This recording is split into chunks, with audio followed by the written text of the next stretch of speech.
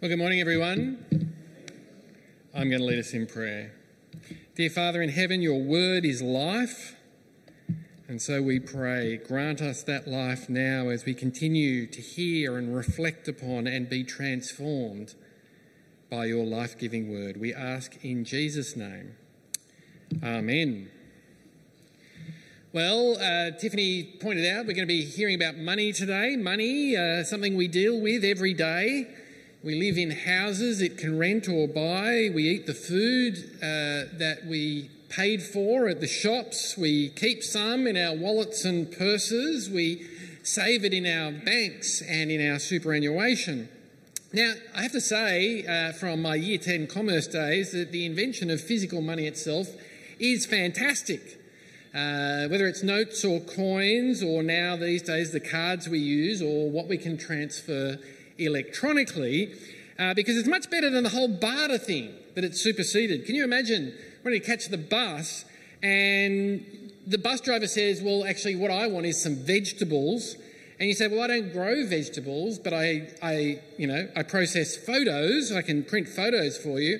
Can I offer some prints, or do I need to find someone who wants photos printed who grows veggies so I can catch a bus? So I, for one, am very thankful for the invention of money. But of course, any conversation about money means we're not just talking about replacing the barter system, but what money represents. It represents wealth and power, doesn't it? The stuff you can choose to buy with money, just as what you have already chosen to buy with it. And I don't think it's going out on a limb to say all around us, people have a preoccupation with wealth and money. We have lots of it, so much of it. We are the wealthiest people in the world, and look it up if you don't believe me. But we so easily want more. And so as every day and everywhere that it is, money and wealth is dangerous. Well, no, that's not right. What did we hear in Paul's letter to Timothy? How we treat it is dangerous. We are a danger to ourselves, as Paul writes in 1 Timothy 6 verse 10, for the love of money is a root of all kinds of evil. Of course, in the same way, we heard the writer in Proverbs ask the Lord in chapter 30, halfway through verse 8, give me neither poverty nor riches, but give me only my daily bread. Otherwise, I may have too much and disown you and say, who is the Lord? Or I may become poor and steal and dishonour the name of my God. How we treat money can be very, very dangerous. And here's the thing. Not only is it about us, it's doubly about us, because there's nothing intrinsically wrong with money or wealth. But because our hearts can so easily turn to love it, they in turn may grow cold to the Lord who gave it, can abandon the Lord Jesus who has given us life itself. So how can you and I be wise with money and wealth? What does God teach in Proverbs that will help us recognise reality and live in step with that reality? 4 things. First, wisdom is more valuable than wealth. Then, with that in mind, how do we get it? Then, what is the danger with it? And finally, how will we be wise with it?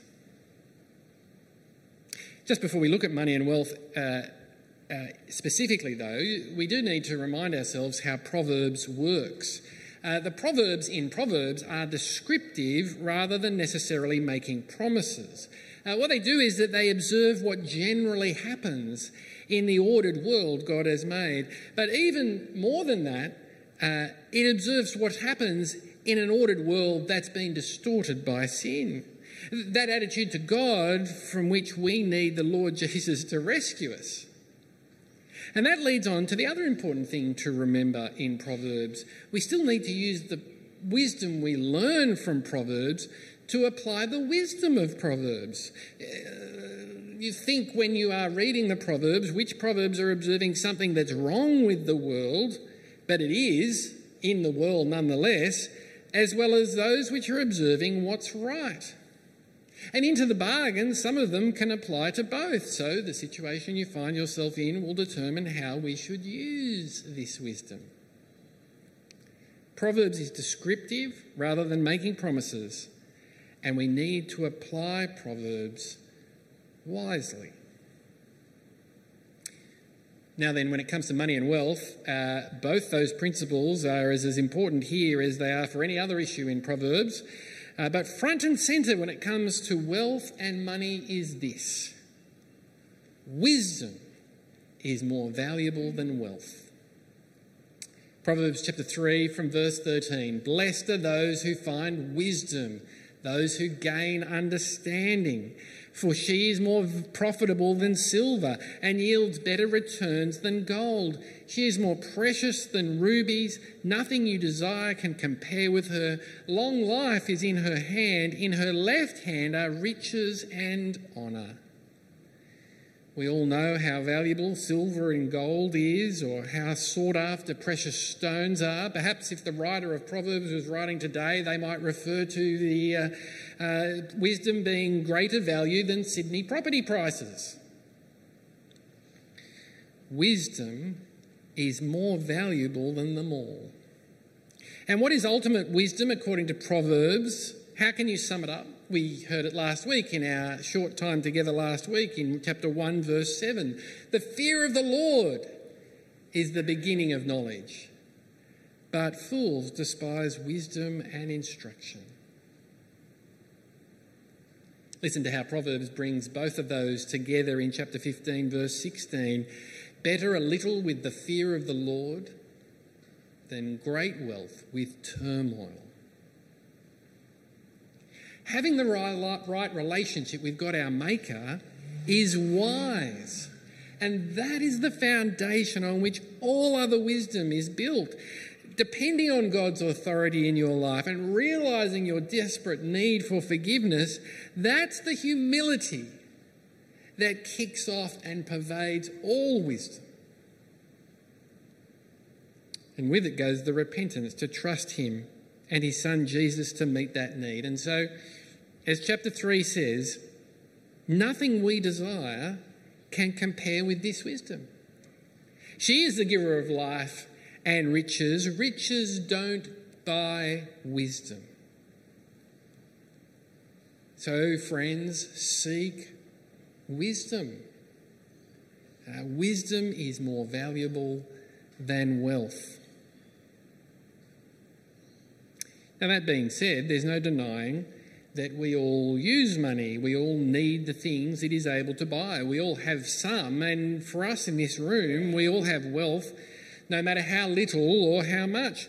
So how do you come into money and wealth? Well, Proverbs has lots to say about that.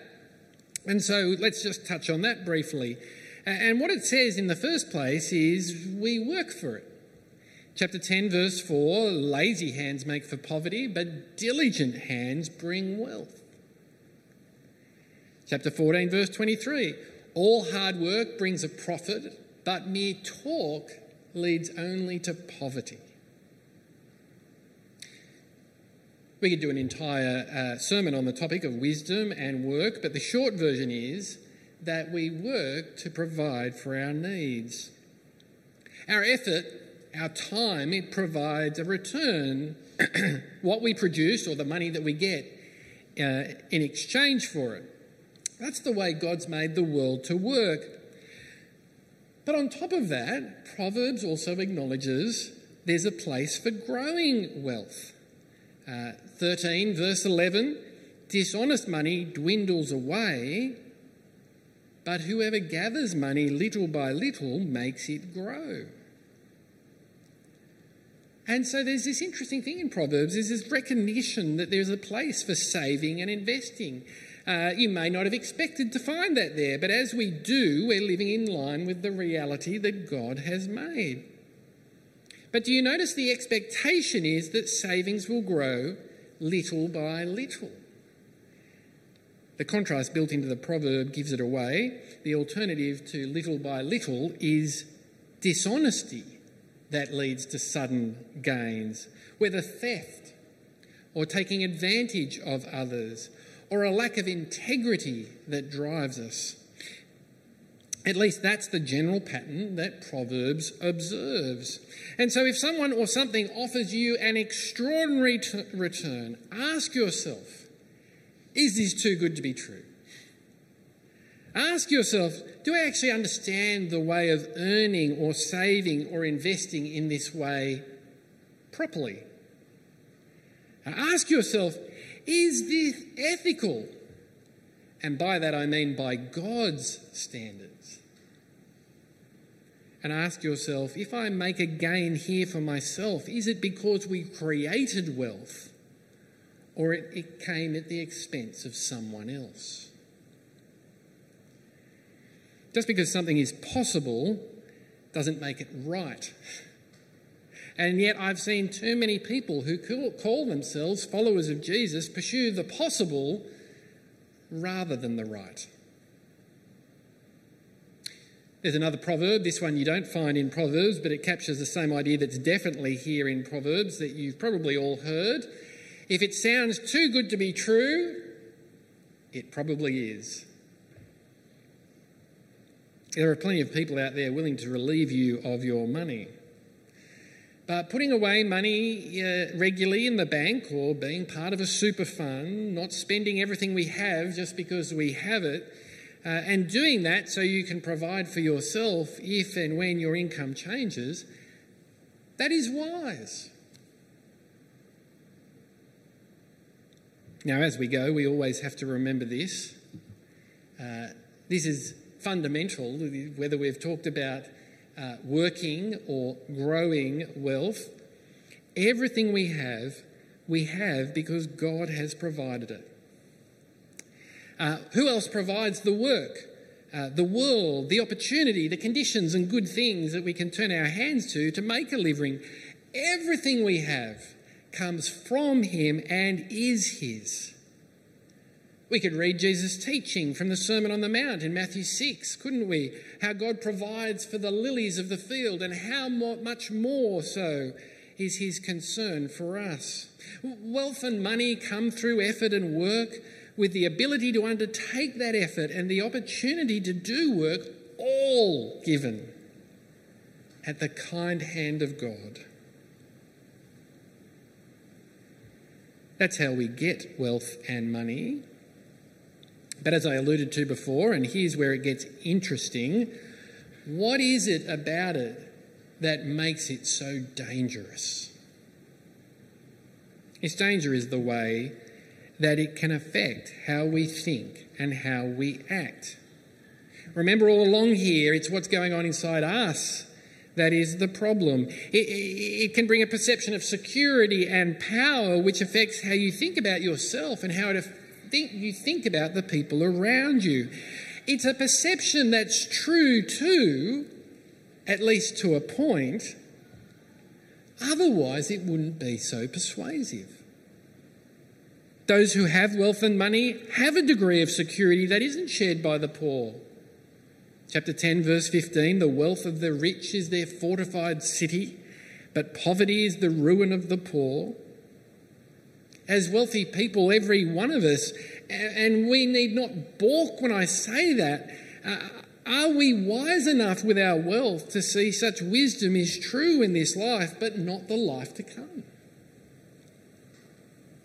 Or do we put our confidence in wealth rather than the Lord? Chapter 18, verse 11, the wealth of the rich is their fortified city. There's those words again. They imagine it a wall too high to scale. You see, if what we see is all there is, we may well be content in our fortified city. In reality, though, even for this life, what we own is not enough to guard us from hardship and pain and difficulty. Only someone who hasn't lived long enough thinks otherwise. Only the fool thinks otherwise. But as dangerous as wealth is for you and me individually, it doesn't just affect me and how I experience life, it affects us. Money and wealth bring power to relationships, just as not having them can leave us vulnerable. Chapter 22, verse 7, the rich rule over the poor and the borrower is a slave to the lender. Money brings opportunity, it brings control, it makes one person less vulnerable while the other one without it is more vulnerable. And if you've ever taken out a loan, and many of us have, you know that such a loan hangs over you, doesn't it? Even if it's a bit more remote than, here's the person who gave me the loan, it's the bank instead. But there are obligations and there are penalties and there are consequences if you don't meet them. Why dwell on this? Well, because if you're considering being a borrower and you have a choice, you should always reflect on the wisdom of chapter 22, verse 7. It's really no different for us today. Borrowing from a person or borrowing from a bank or borrowing on a credit card or borrowing on one of these newer Afterpay type credit lines. Consider carefully the position you place yourself in before you go ahead. Employees often find themselves in a similar situation as the lender-borrower relationship, with there being the potential for a bias against them when it comes to power, where often the employer is holding all the cards because they're holding the purse strings. They can find someone else to do the job if it's not you, and more generally, well, chapter 18, verse 23, the poor plead for mercy, but the rich answer harshly. Money brings security and power, and so it affects relationships. With all that said about wealth and money, how will we use it? How will you use it? Remember where we've come this morning. Wisdom is more valuable than wealth. Wealth is gained through working and saving, but it's all from the Lord. And the danger of wealth is a perception of security and power and how it affects us. That means we must use our wealth and money with righteousness and integrity. What is righteousness? A number of Proverbs refer to it when thinking about money. Chapter 11, verse 28, those who trust in their riches will fall, but the righteous will thrive like a green leaf. Then in 11 verse 4, wealth is worthless in the day of wrath, but righteousness delivers from death. This righteousness is our standing before God, guilt-free, righteous in what we've become if we fear the Lord. And Jesus, he is the one who makes that possible. Jesus, the wisdom of God, as the New Testament calls him, Jesus takes the guilt and punishment that was ours, where we were in the wrong with God. Now we can be right with him. And so it's that trust given us by God, this new standing in his eyes, and with it the change that he brings to about in our lives, that governs how we use wealth and money, how we think about it, act toward it, and ourselves and each other, and above all, God himself. And so we must not trust that what we have defines who we are. Instead, it's God's attitude to us that defines who you and I are. It goes on all the time, doesn't it? People jockey for position in the pecking order. What's your earning potential? What suburb do you live in? What sort of house do you own? But those things make no difference to our God. Neither should they to us. Chapter 22, verse 2, rich and poor have this in common, the Lord is maker of them all. It is so easy to become blind and arrogant when we believe the stories we tell us about how we came into our wealth and money and what we think about ourselves in holding it. But we must not value ourselves by what we have. Neither should we value each other in that way either. I take it the poor come in for special mention in Proverbs, and given all we've considered, the vulnerability of the poor to having enough of what they need, or even being treated more harshly because they can't defend themselves against the power imbalance they experience, is a very real experience in this life.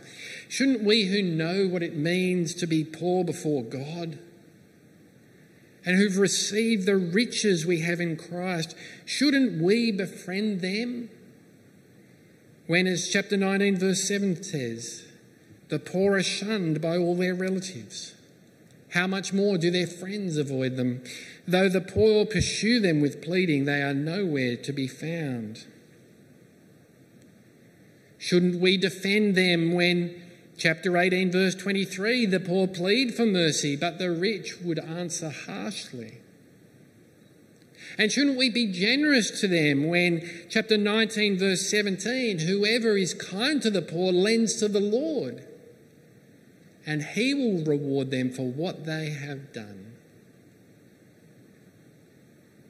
Can we use our wealth to be generous, separately and together? Of course we can. We can. And you have as a church in this year past. I can think of just a number of ways. The tip of the iceberg, perhaps through our partnership with the Anglicare Fresh Food Pantry and the financial giving we make to the mission of Anglicare across Sydney. You also might not know that we have a box set of groceries on hand for someone who needs them when those occasions arise. We give them out from time to time. We also have funds, dollars, to provide financially for expenses of people we know across our community church, of our church, when people known to us need that assistance too. And of course, there's our generosity together in making known the riches of Christ as we share in mission and ministry. And I wonder, what other steps of generosity can you think of that we might take towards our neighbours and each other? The other transforming effect of our righteousness is that we don't chase after wealth. 28 verse 22, the stingy are eager to get rich and are unaware that poverty awaits them. Living for wealth and money shuts down generosity. I mean, it makes perfect sense, doesn't it? If I'm concerned about myself and I don't truly understand that it is God who provides for me, then I can't afford to give anything that I have in my possession and control away. Otherwise, what if I give it away and then my circumstances change and I need it myself and I don't have it? But actually, whether materially or not, it will end in poverty. That poverty that comes with not fearing the Lord. Far better that your character is conformed to God's character. Chapter 11, verse 16, a kind-hearted woman gains honour, but ruthless men gain only wealth. If you cast your mind back to everything we've seen today in Proverbs, righteousness affects it all. Yes, we work to provide, but we are generous to those who are in need. That's how God is providing for them, using us just as he is also used others to provide for us as well. And yes, we recognise that wealth gives power in relationships, but like the Lord Jesus, we use that power to serve, not to be served. Because of who God has transformed us to be. We can have wealth and money or poverty, but it must be with righteousness and integrity. I was in Melbourne this week and, you think about what you expect from Melbourne, what one of our sons wanted us to send pictures back of. He wanted to see smashed avo on toast at a cafe. He wanted to see graffiti down the lanes. But I went one better, and down one of the lanes I saw street art. How cool is that? How Melbourne. And what it said was, and I'll read it for you because you might not be able to see it just there. It said on this street art, some people are so poor, all they have is money. We have something, no, in fact, someone far, far greater and more valuable than that.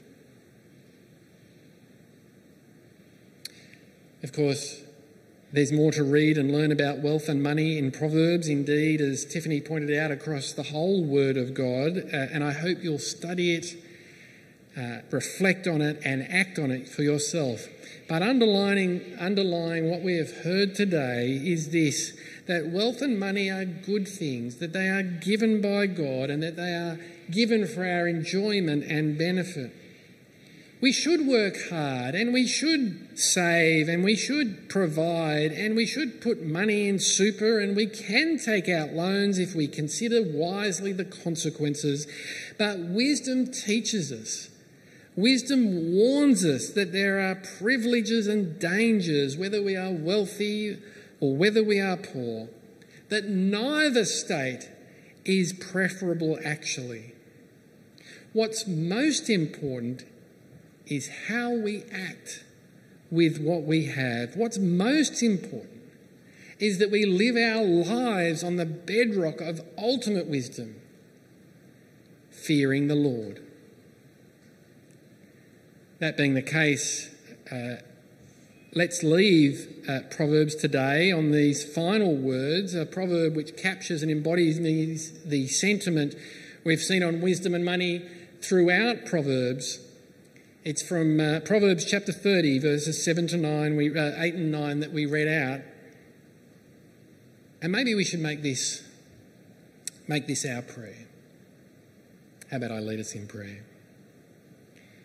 Heavenly Father, give us neither poverty nor riches, but give us only our daily bread.